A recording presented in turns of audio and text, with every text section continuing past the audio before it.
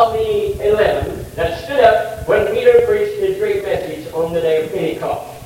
Now let's examine this Scripture real closely. Contrary to common belief and what appears on the surface, not three, but only one person is indicated in this passage. Just one. Let's search it out. This is evident when we see his command to be baptized. After all, it is in only one name. It is said to be in the name, one name, of the Father, and the name, one name of the Son, and of the Holy Ghost. Singular. Singular, meaning one. Therefore, this baptism was to be in a name which could be applied alike to the Father, Son, and the Holy Spirit.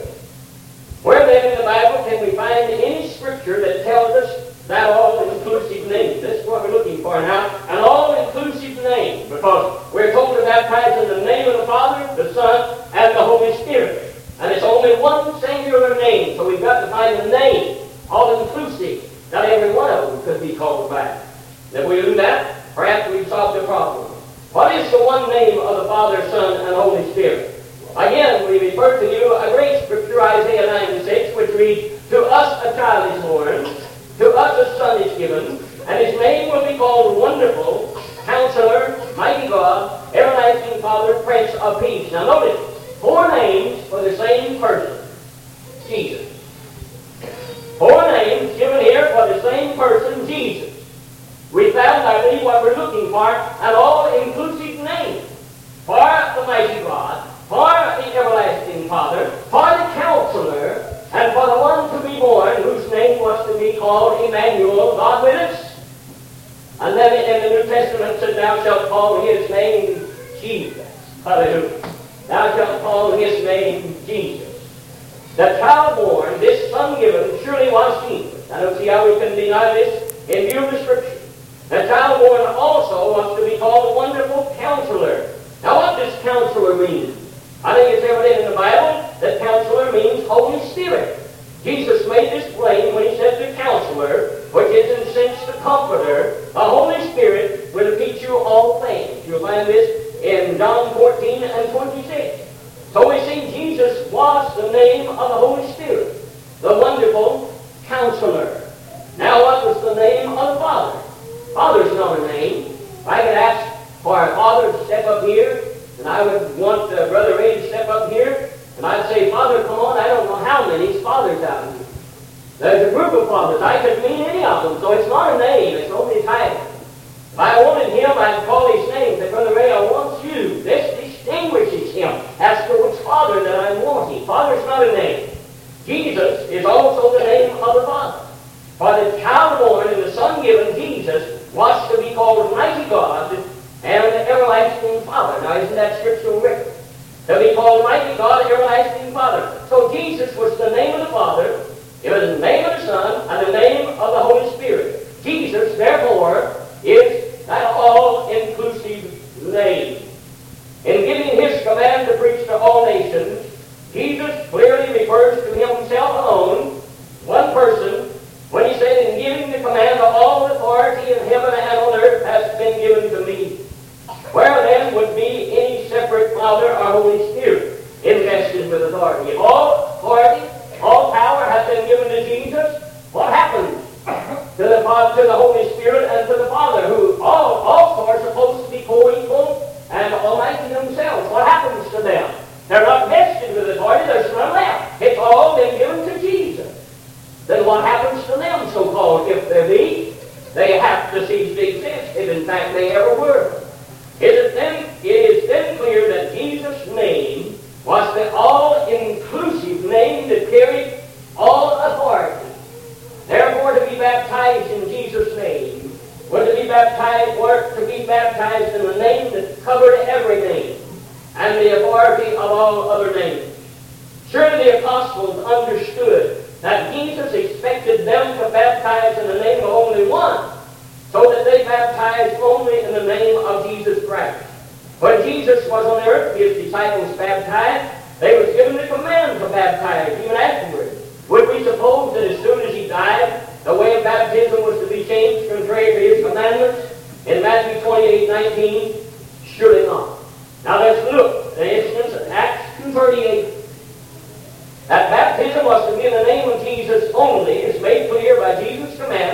day of Pentecost. In reality, who preached the sermon on the day of Pentecost? I think the common answer would be Peter preached the sermon. But did Peter actually preach the sermon? Was he not endued with the power of the Holy Spirit? And have we not proven without a shadow of a doubt that that Holy Spirit was Jesus himself? So who then in reality preached the sermon on the day of Pentecost? Jesus himself preached that in the power of the Spirit. Certainly it had to be Jesus. Having baptized Peter with the Holy Spirit, spoke that day through Peter's lips. In that case, then, who gave the command on the day of Pentecost to be followed by all believers if Jesus did not? By this time, it seems that Jesus, who gave this command, never to be changed by the church, when he said, "Repent, every one of you, and be baptized in the name of Jesus Christ for the remission of sins." Acts 2:38. There would not be two contrary commands given by the same commander. Now, would it? The same commander would not give two commands contrary to one another. Since this would be a contradiction, the apostle knew only one name into which to baptize believers, the name of Jesus Christ. They surely understood the command given in Matthew 28:19 would be satisfied by baptizing in the name of Jesus Christ. This would be to obey the one command by the one commander, though the two commands were worded differently. That's all that it amounts to. There's no contradiction in it whatsoever. The one that spoke it or moved upon to write it, and also the one that spoke on the day of Pentecost. The same commander with the same command, just worded it differently. Now here's some facts that startled me. And even after all the research, I run across this, and after all this, and even writing it down, and I thought, well, what to do? And I thought, well, I'll just give it out and let you live with it. Even with all of this, there seems to be evidence supplied by one of the greatest historians, Bible scholars of the time, a man called Eusebius, Eusebius. Also another one, Macedonius, and another one spelled Aphrate, and then of course there's Tony Bear, and of course there's Smith's Dictionary of Christian Antiquities, there's Oxford Dictionary of the Christian Church, and Encyclopedia Britannica, the 11th edition, volume 3, page 389, all seem to point and stipulate that this scripture itself was added about the 4th century. These men, in searching it out, say that in any of the manuscripts before the 4th century, it was only found, go ye into all the world and preach the gospel to every creature, baptizing them in the name of Jesus. It's in there, it's written down. I'm sure they wasn't wondering. I don't know what they were, if anything. But this is their conclusion. This is what they say. But we have taken the two basic, there's others, and I'm sure we can deal with them, but we have taken the two basic scriptures that Trinitarians lean upon and base their doctrine upon, and have shown that there is ever been a possibility. We know that this one is very evident on this. Evidently they themselves admitted that there's no value to them. They don't even try to use it anymore. And it's getting stronger evidence every day that both these scriptures were supplied to the translators in an effort to prove the Trinity doctrine. I would say this: when man goes to the supreme effort of distorting and changing the scriptures in order to embrace their own particular doctrine, I think the Bible has words for such people, and I don't believe they can escape it. Because many minds have been confused because of blind leaders of the blind. Because of people accepting the traditions of humanity, and people following after them and having confidence in the basic knowledge of humanity. This is a mistake. And I don't ask you, and I beg of you, not to believe one word I say until you take it and trace it out to your best ability. And then I do challenge you that if what I say is the truth, and your mind is buried one way or the other, you better get it basically on what the Bible says, because it's going to be of great consequence to you in the closing hours of this dispensation of time. I would say that if you have been submerged in the Trinity method of in the Father, Son, and the Holy Ghost, when we have made every effort, and these people that had searched it out and shown that possibly this was false and should not be, and we have shown that even should it be that it was only one name, you have been submerged or baptized in the titles, and I suggest you search what the Word of God says, really be concerned about your own life, and begin to think about being baptized according to the Bible. I'm not saying this to belittle you, not saying this to bring confusion to you, but I'm saying this because I love you. I'm saying this because we're nearing the end of time. I'm saying this is because every basic knowledge that a man can give of God brings us closer to Him, and the closer we get to Him, the more perfect we are, and the more perfect we are, the more we have a chance to withstand the powers of Satan in the last days. And this would be a challenge to us. And because of traditions of man, and people steeped in these traditions, man follows them on. Irregardless, it doesn't seem to matter. You can talk to people, and people will say, well, Grandma and Grandpa believe this, and I always went to this church. It doesn't really matter. I don't guess what church you go to, but what it really matters is whether you yourself have adhered to the commandments of God. Now, when the commandments of God cease to be in any value whatsoever, any of them, then I say it's time that you and I would float up the Bible and not even claim to be anything whatsoever. If it really doesn't matter what we believe or how we believe, then I say we're in trouble. I think the Bible says we're in trouble. I think we ought to make every supreme effort to find out whether we're. And you say, well, I can't. Sure you can. There's ways of doing it. And it's open to every individual. You can search your Bible. I think there's enough in there. After we give you what we feel like a complete understanding, there's enough in there, I think, to assure you that there will be only God Almighty in the office of Father, in the office of Son, in the office of the Holy Ghost. Next week, we're going to quit right now, but next week we want to conclude the Trinity doctrine, possibly take all next Wednesday night to conclude and answer some more of their claims in their creeds. Now, I'm taking it from what they said, not what I feel like they said, but these are actual excerpts from what they themselves said in their own creed. It's written in there. And I'm taking it from this, and we want to answer them, such as the co-equal statements. How could they be co-equal and one be less than the other when they claim that they're not? And many more. The actions of them. We want to cover just about every facet of that. And they claim that they're everyone almighty, and yet there's so many places in the Scripture where if this be the case that the Almighty Son prays to the Almighty Father, now why would one Almighty want to pray to another Almighty? It's just a little bit past my human imagination. I don't understand it. But yet if they are all Almighty, as these priests say they are, well then there's confusion in the Bible. Jesus is contradicting himself from every place. And many different questions in their creed that we want to point out to you. Possibly the eternality of them. All of them are supposed to be eternal, but yet you can find a beginning and an end for at least one of them, and the mention of them. And I want to take their creeds little by little and show you according to the Word of God how that it couldn't possibly be. And then after we finish the Trinity doctrine, we want to begin upon this hated doctrine of so-called oneness. I try to point out to you that this has been the doctrine ever since the church was established and even before, and proofs and statements from the Bible was definitely proved, not on the surface, but in the depth, definitely proved that God in essence has always been one. Never any more than that, and never will be. Only one. So when we pray to Jesus, we pray in His name. The Bible tells us to do everything, in word or deed, in the name of Jesus.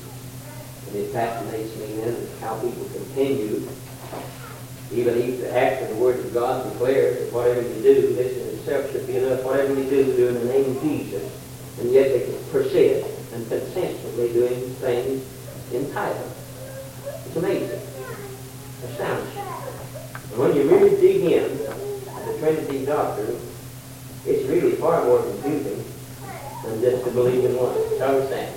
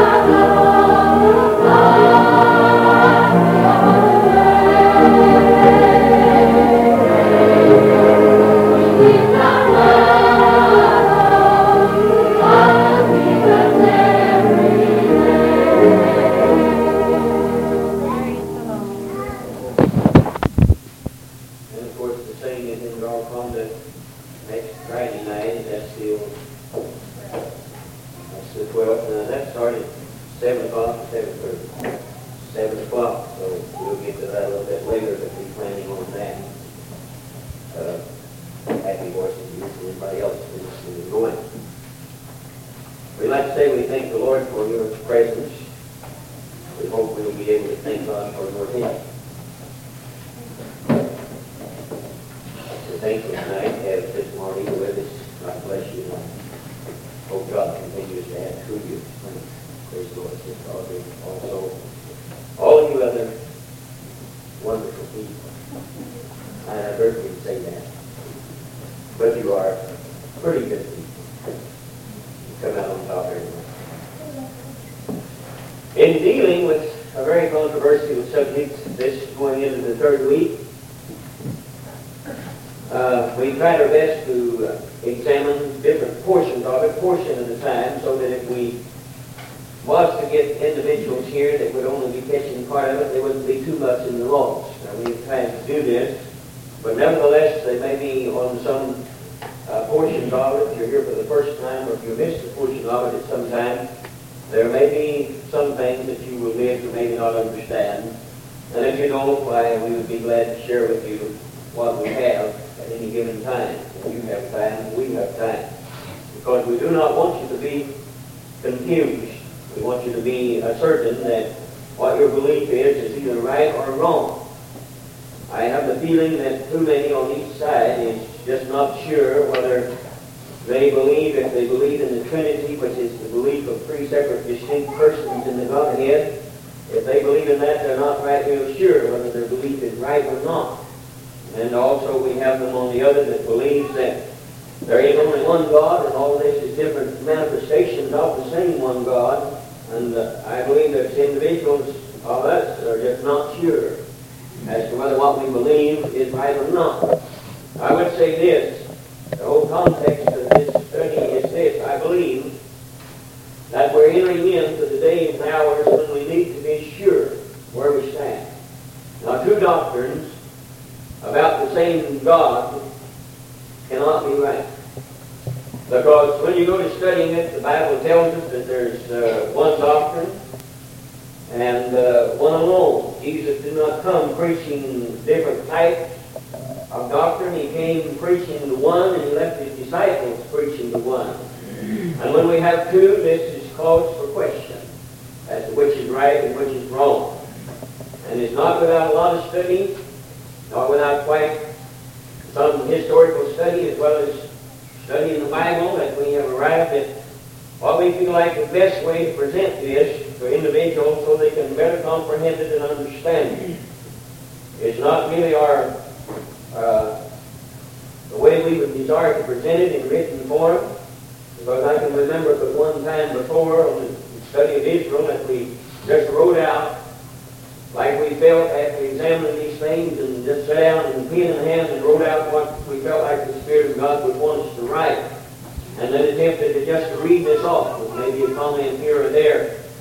But we feel like this is the best way. We feel like this way everything will be down on paper.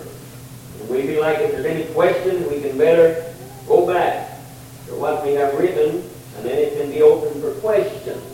And there won't be any way of you getting it wrong what I said, and there won't be any way for me to change it. So it'll serve two different directions. Now this is what we feel like in this would be the best method, although not the one that we would particularly desire, because this message, or this type of expounding it is a little duller than the average one. And except the mind is alert, and the mind is really concerned, it can get dull and it can get boring, which I have seen on the basis of some for the last 2 or 3 nights, that this is exactly what happened. However, we want to try to reach the most with the best. And we want to establish you in what we feel like is the doctrine of the Lord Jesus Christ. Now we studied in short, searching out some of the creeds that certain individual churches have. And let's start off tonight with the 2 primary different type doctrines that are in the world. First, there's a doctrine called the Trinity doctrine. One that believes that Father, Son, and Holy Ghost are 3 separate and distinct persons in the Godhead. And they form the Godhead. We'll explain in just a few minutes some of the things that we have gotten from the creeds of different churches. We didn't make it up. We went out and got it from different churches and saw what their creed had inserted there. And this is the popular belief. But because something is popular doesn't make it right. I think the popular way of the world is sin, but that doesn't make it right. So I think it would behoove us to watch and search what we're really trying to believe. Also, the other one is the belief that there is only one God, and that He manifests Himself as Father. He manifested Himself, the one God, His Son. He manifesting Himself in this day and hour as the Holy Ghost. But these are not three separate, distinct persons that constitute the so-called Godhead, but this is just one Jehovah God, Yahweh of Israel of old. And any attempt to make Him any more than that, we feel, according to biblical and historical study, is erroneous. Now we studied concerning some of the creeds of the Trinity churches, different ones. Now, if you want what we have a little bit later on, we'll be glad to share them with you. But we want to just make it in short. The Trinity doctrine taught throughout the Christian churches is as follows. This is taken from their creeds. Number one, the Godhead consists of three persons: the Father, the Son, and the Holy Spirit. This is just a review. There are three separate and distinct persons. Number two is what they say. Number three is these three are one in substance. Number four, the three are equal in power. Number five, all are eternal.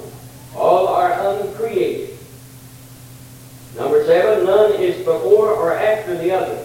Number eight, none is greater or less than another. Number nine, each of these three is almighty. Number 10, each one separately is God. Number 11, the three separate gods constitute and make one God. Now this is primarily what's in the creeds of the churches. Now if it's in a creed, if it is in the creed of a church, then the members, every member of that church that alienates themselves with that church is actually saying that they support this, that this is their belief, that they go along with it. They would try to expand it. I realize a lot of people are saying and doing this in ignorance, and in talking to quite a few people that have embraced and perhaps still do the Trinity doctrine, many of them say, well, I don't really believe it in this manner. Now the question really that constitutes today, the question really is not how we believe it. The question is, how confused are we on it? Because you would have to say this: you are represented by elders. Regardless of whatever church you go into, you are represented by elders. These elders, in fact, then turn over what their creeds are to the United States government. It is known not only in the United States, but it's known the world over. And you swear allegiance to this creed. So therefore, you're not marked by what you think or what you don't think. You are marked by your membership in this individual church that you have sworn to uphold the creed called the Trinity. Amen. So you see, it does make a difference whether you understand or whether you don't. If your name is signed, and many of them have church books, your name is signed on the dotted line, then you're actually saying, I embrace the creed of this church. And the creeds of almost all Trinity churches, we haven't been able to get a hold of all of them, but we have been able to just stand around and get a hold of several of them, and this is in essence what every one of them said. And this is in essence, if you happen to be a member of one of them, this is in essence what you are saying that you will adhere to. Now right now it really doesn't matter too much, but later on when the powers of the beast begin to rise, and certainly that's in the very near future, it's already working, and when there's not going to be 900 and some odd different denominations or thoughts, but there's only going to be two, it's going to matter much what you have sworn your allegiance to. Whether you're through ignorance or written your name upon a dotted line and said through ignorance that I support this creed or whether not, you're going to be marked as one of them. And being in confusion and not knowing exactly what you believe, you'll be fair prey for the false church upon its arrival, and it's working fast. And that's why I say, whatever belief we uphold, let's search it out enough that we can be able to understand it on our own, and then not only be able to understand it, but let's try to get it down close enough to us tight enough in our hearts so when opportunities present themselves, that we will be able to scholarly present this belief unto those who we feel are blinded. Because if you love your neighbor, you're not going to want him to continue in false doctrine, and you're not going to want him to be marked as and with the false church. So it would behoove each and every one of us that embrace the truth, and we would begin to dig in and get settled and solid in the truth ourselves.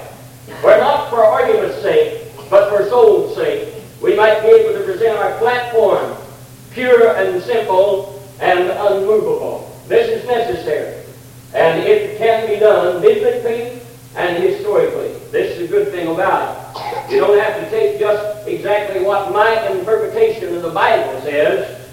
You have every convenience, or can avail yourself of every convenience of historical books, church history, church facts, written by people that actually I don't suppose could care whether you were Trinity or whether you were oneness. They only record the facts as the facts are. And we have been able to search out concerning, first of all, the Trinity doctrine. We examined last week the two scriptures that the Trinitarians hold close to and build their case on. At least they did up until of late. We first explored 1 John 5 and 7, and we found in history, not my idea or not my opinion, but we find in history, and we find it now, that there's been so much proof presented that Trinitarians themselves strike this out. History records that this particular scripture in 1 John 5 and 7, if I'm not mistaken, was inserted in the Holy Scriptures in the 10th century. And any further back than that, the writings attributed for 1 John 5 and 7 didn't appear in any of the manuscripts, ancient manuscripts. They were not there. So we conclude then that the apostles, when they were establishing and moving in churches, simply did not minister the Scripture. We also covered a nice Trinitarian scripture in Matthew 28:19, where they get their formula for baptism, and where the majority of the present-day Christians are immersed in those titles. And after much exploration of that scripture and searching into ourselves and presenting the facts as we saw them, we run across something that really started us in a sense. And even after writing this down, we run across the writings of a real old individual, the two of us, and then he, by Coney Bear, picked up his leaders of that day. Leaders who were blind leaders of the blind, so it seemed, had no concept whatsoever in 325 A.D. concerning the great revelations the Apostle Paul tried to minister and try to establish his churches on. So after much heated controversy, it was finally decided that the Trinity doctrine should be the accepted belief. It was decided, now listen, at 325 A.D. Before this, Encyclopedia Britannica, 11th edition, I'll have the page for you in just a minute, swears to this as many others. Before this, there was no such thing as the Trinity doctrine in the churches of the world. Only this man, who was an influential man, a strong man, and he was able, through his intellectual wisdom and the complacency of the present-day church, he was able to push this through. You've heard of ramrodding a bill through Congress. This is exactly what this man, with his followers, did. Ramrodded this through. And it was accepted as the state religion and the state belief. And that belief was that belief, clarifying that, that there was only one in the Godhead, should be rejected. Not only did they decide that they would accept the Trinity doctrine, but they decided that they would reject the other one, which held fast to only one in the Godhead. And from that time on, only the Trinity doctrine was allowed. Those who did not accept this were to be considered heretics and punished accordingly. Now, you don't have to go very far to see the punishment of those who dared to go against the emperor and who dared to go against the church leaders. It was they who suffered drastically all down through the Dark Ages. It was they who refused to let any type of doctrine separate them from God, the Jehovah God of Israel, that they knew to be only one God. Because he said it himself, behold, the Lord your God is one God. And they fought it, and they died for it. And died for it they did, because these people were considered heretics, and they were punished accordingly. I might startle you, but the fact remains this, and you mark it down. In countries controlled thus far by the universal church, this doctrine is, as far as they're concerned, the one and only one, and they don't hesitate a minute in foreign countries to send to prison or even kill if anyone so much as mentions anything different. Now, far be it from us to say that our country will ever succumb to this, but except there is a revival in the hearts of individuals, except there is a revival, a complacent attitude which gives the nod to almost anything as long as it's in the name of Christianity, until there is an awakening in the hearts of people and hold fast uncompromisingly that God Almighty is God Almighty alone, it very well could be. And as it was before, even will it be even worse than it was in the past. Now, as we said, this is factual history. This is not something I dreamed up. This is factual history. It's actually stamped in different denominational books. People that couldn't care less whether you believed in oneness or Trinity or what you believed in. They wrote history, and history revealed itself, and they wrote it and they penned it. And it's actual fact that this transpired on that time. They actually accepted what is known as supposedly the revelation given on the day of Pentecost, which we hope to prove is false, and the statement that we should disregard. The factual history in it. This is the factual history of the introduction of the Trinity doctrine into the church. A doctrine approved first by the Roman Catholic Church and passed on to the Protestant churches as generally believed and taught today. Anyone that is so minded to can verify this by their own personal research. I can give you books and up-to-date researchers if you so want it, and I'm sure there are millions of documents that I myself don't have available that others do have, that if you were interested enough that you could search it out and see if I'm not telling you the truth. Now, whether this Trinity teaching, introduced by Montanus, and this our historical fact, and made popular by a man called Tertullian, Tertullian, you find him in there too. Whether this is true or whether it's false can only be decided by comparison with Bible teaching.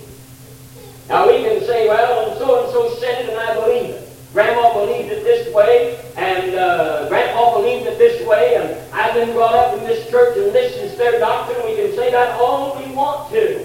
But there should be enough confidence in every individual as to their basic doctrine that they are not afraid to compare it to the Scriptures of Almighty God.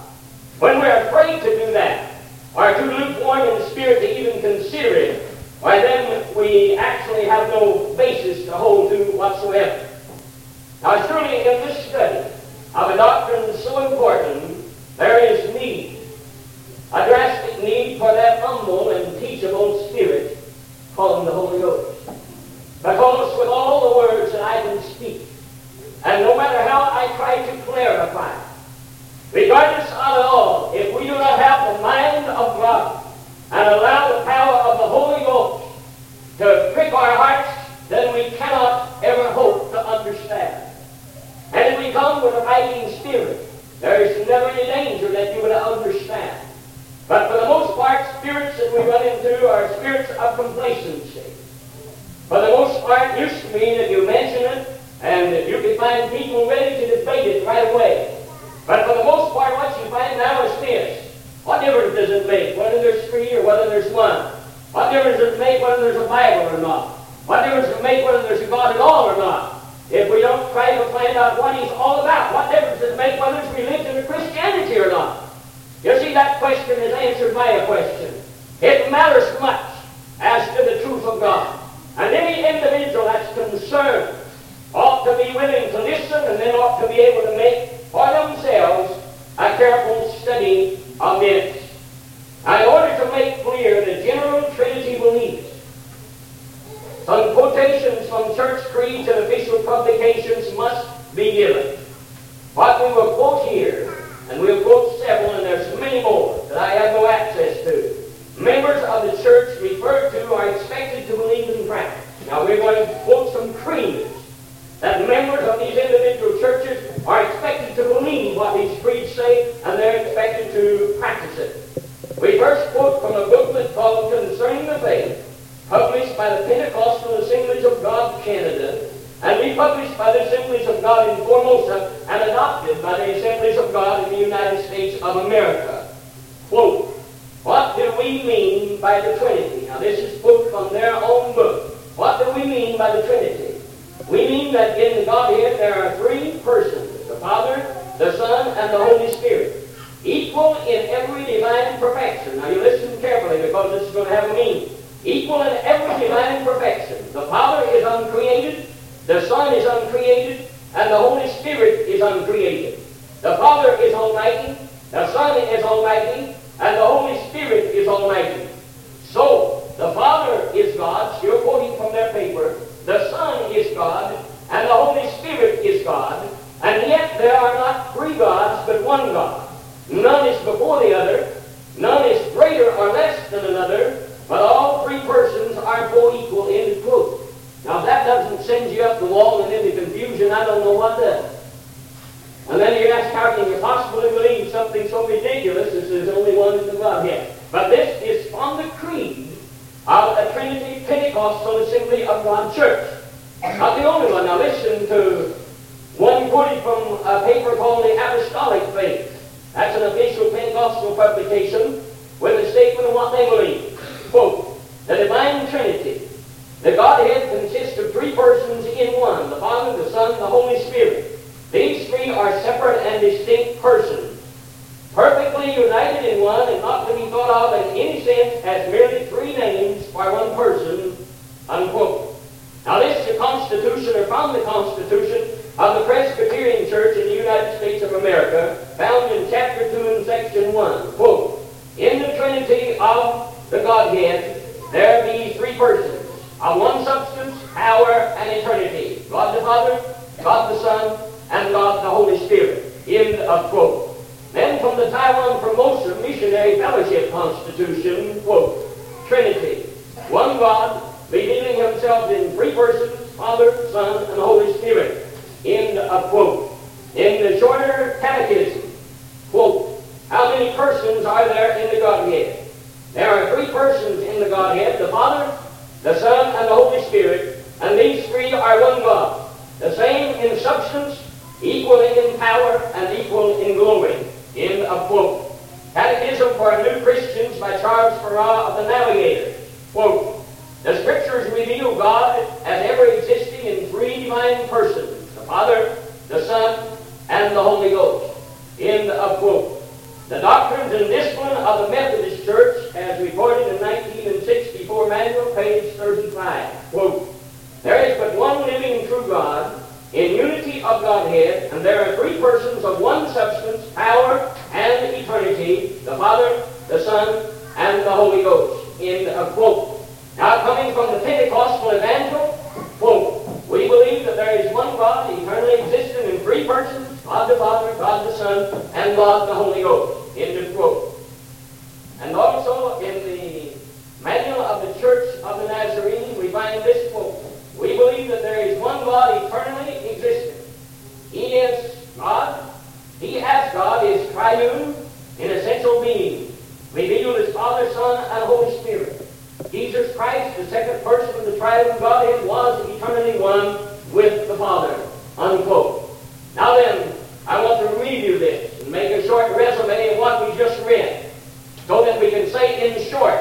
Now you listen carefully, and all what you've heard, if I misquote anything in any way or add my own interpretation to it, you holler, you laugh. In short, the Trinity doctrine taught throughout the Christian churches is briefly as follows. Number one, the Godhead consists of three persons, the Father, the Son, the Holy Spirit. Did they not all proclaim that? All right, number two, there are three separate and distinct persons in the Godhead. Did not all of them proclaim that? These three are one in substance. They claim that. Number four, the three are equal in power. are uncreated. Number 6, all are eternal. Number 7, none is before or after another. Number 8, none is greater or less than another. Number 9, each of these is almighty. Number 10, each one separately is God. Number 11, the three separate gods are one God. Now, is that basically what we read concerning, and this is a short resume of the Trinity doctrine in short. Now that we've had a resume of this, and I'm sure there's other places that you could find what they really believe, and all of them would say basically the same thing, let's examine this doctrine. I think it would be in order here to examine the Trinity doctrine and compare its claims with Bible teaching. Let's take first their claims of the Godhead. It is claimed by them that the Godhead consists of three separate and distinct persons. Right. The Father, the Son, and the Holy Spirit. Now, does the Bible not warn, with careful consideration now and careful study, does the Bible not warn against this very three-person Godhead belief when it says these words? See that no man make a prey of you by philosophy and empty or vain deceit according to human tradition, and not according to Christ. For in him, Christ, one person, dwells the whole fullness of deity, or the fullness of the Godhead bodily. Colossians 2, 8 and 9 asserts this very clearly. For in him, one person, not three, dwells the fullness of the Godhead bodily. I think it might be, in order to stop here long enough and say that God, the word God, denotes power. Without power, then there is no God.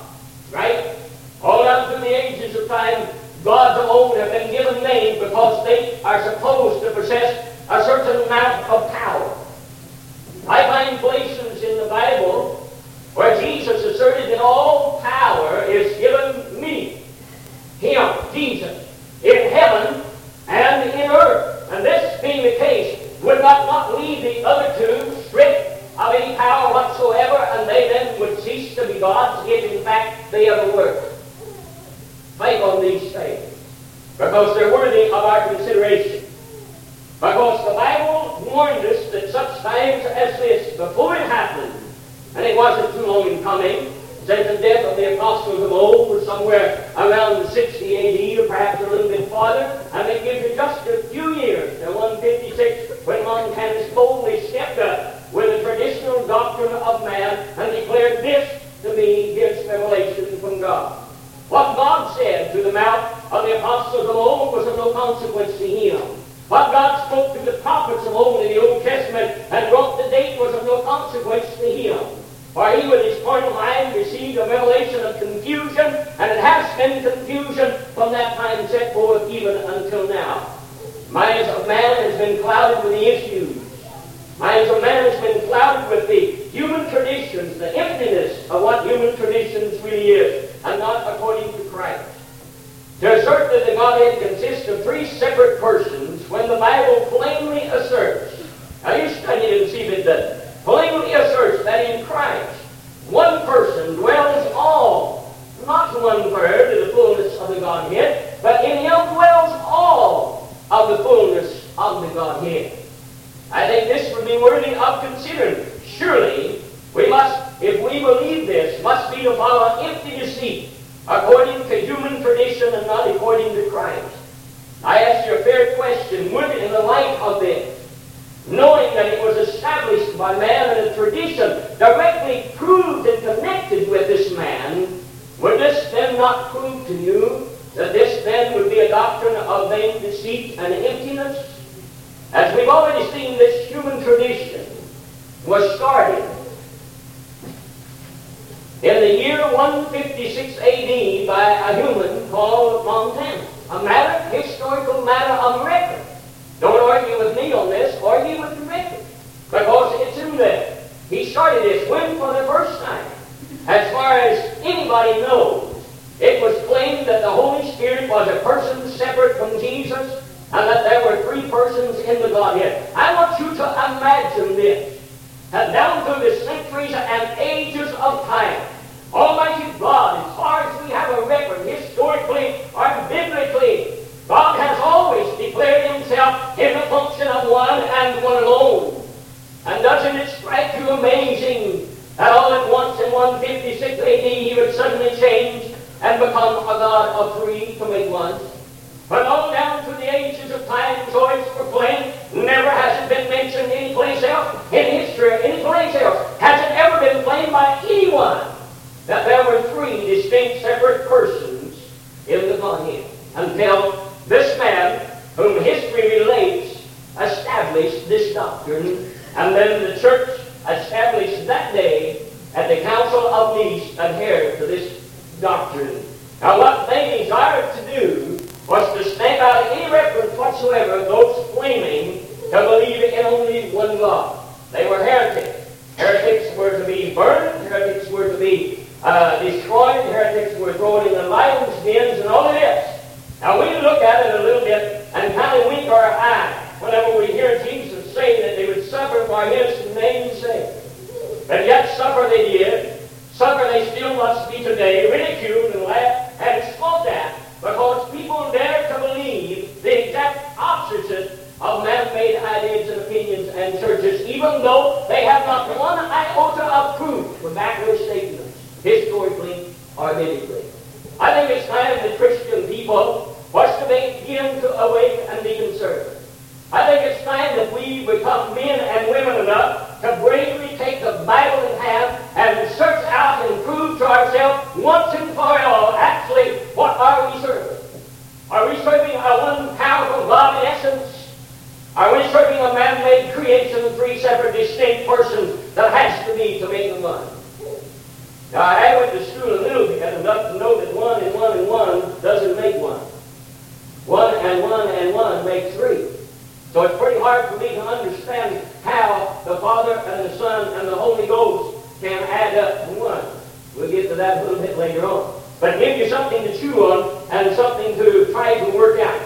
Which is to be believed now? You ask yourself the question, what am I going to believe? What that country preacher says?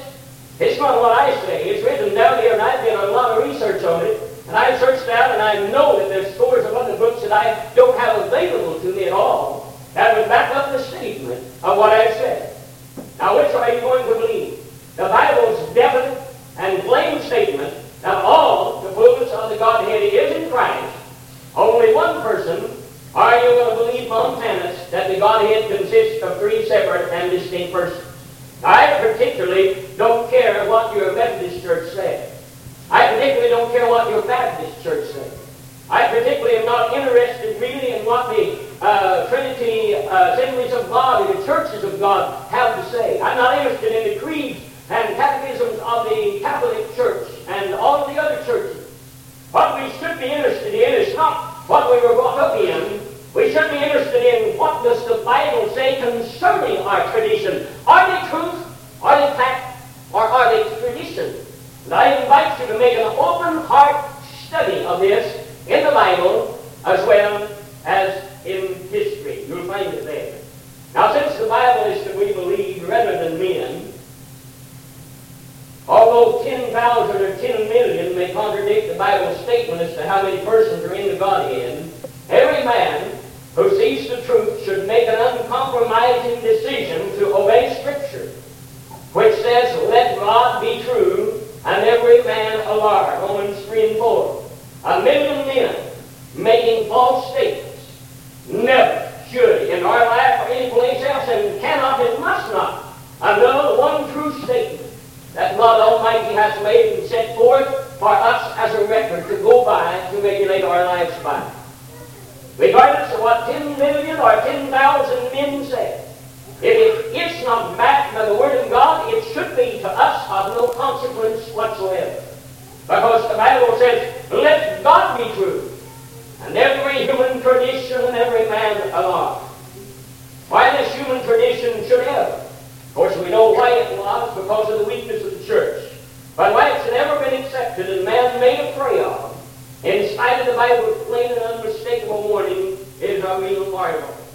It's a marvel in the sense that you wonder how A church established on the day of Pentecost with power and the fruits of the Spirit, and the message the Apostle Peter ministered that portrayed one God and one God alone through Christ Jesus, and the power of the Holy Ghost moved in every heart, every man's heart and life. It is a mystery how a church that was so powerful could disintegrate in a matter of 156 years, or hardly that long, about 126 years, so to speak. It's a marvel. When then, by the same token, when we look around at individual lives, when we look around at individual people whose lives were one time moved by the power of the Holy Ghost, when their testimony was a fiery testimony, and when their utmost desire was always to be in the house of God, and love admitted from their very being, from the start of the day until the end of it, and then we see them in complacent attitudes, steeped in sin and lethargy, then we wonder. We wonder why, because the earth presents something to the world, and then God Himself presents it and leaves it with you and I as to what we want to find out. However, the wrong human tradition, having been accepted first by the Roman Catholic Church, which was actually, Catholic means nothing, only universal. That universal church, which included everything, was started 325 AD at the Council of Nice. And they were started there. They adhered to this doctrine, cleaved to it firmly, and pushed it forward. And then when the Protestant churches, or the protesting churches, in other words, begin to make a break from this, and begin to feel the power of God within their lives, begin to see the need of the blood of Christ ministered, and Jesus Christ Himself, the high priest, begin to make a break from this. But they still held to the human traditions of the three gods in one. And I think historical data will prove that also. And I think that if you will listen, I did have this, and I'm not sure where it is now, so I make a qualified statement. I had a statement made by the Pope himself, and I think it wasn't the Pope today, whatever the last Pope's name was, Pope Pius, I believe it was. But anyway, this statement made by him that he considered not those that were baptized or accepted through the Trinity formula. He considered those not heretics at all, but he considered those only departed daughters, when at the appropriate time he would call for them, and they would come into them.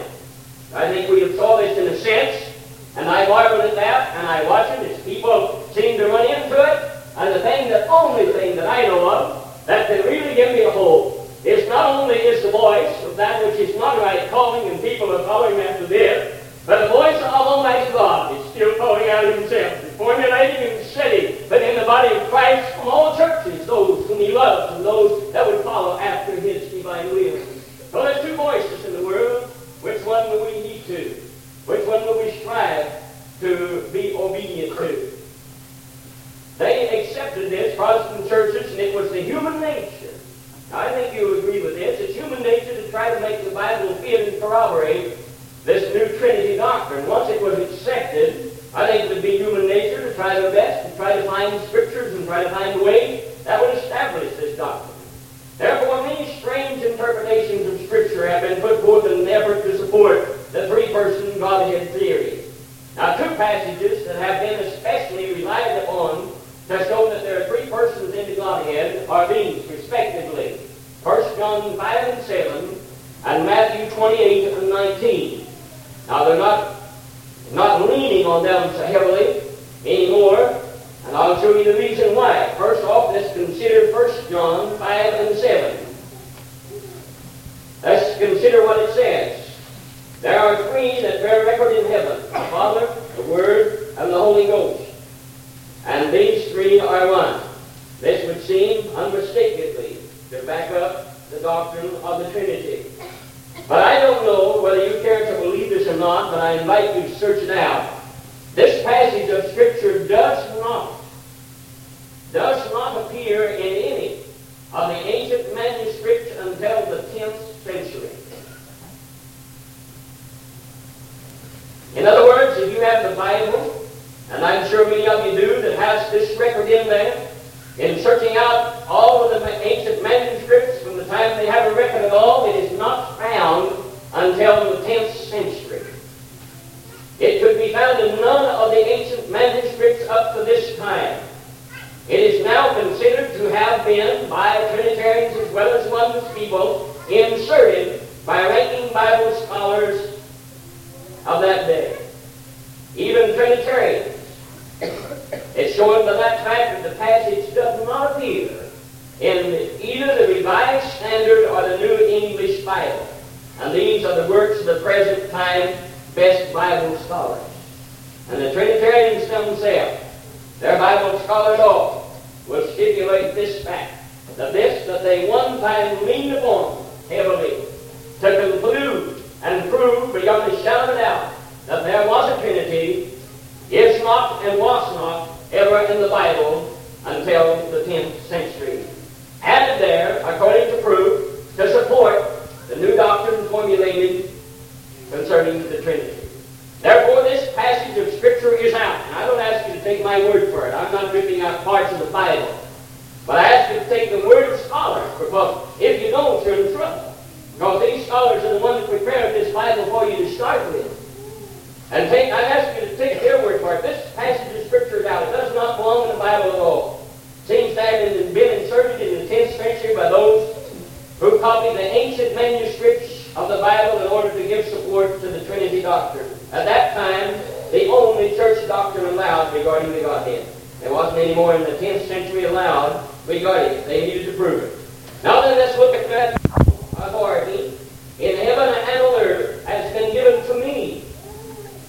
Go therefore and make disciples or teach all nations, baptizing them in the name of the Father and of the Son and of the Holy Ghost, or Holy Spirit, however you want to insert it. Now then, this has commonly been the Trinitarians' mode and method of baptism, and many of them say, I'll take what Jesus wrote rather than what Peter wrote, or Peter said. And it's been presented to you more times than one. Jesus never wrote a line. Not in return for our lives, he didn't write this. Matthew wrote it, and Matthew was standing right there when Peter got up and told how they needed to be baptized. And if there was any contrary or any contradiction,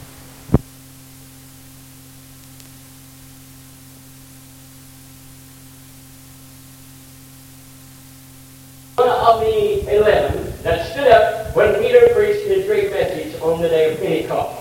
Now let's examine this Scripture real closely. Contrary to common belief and what appears on the surface, not three,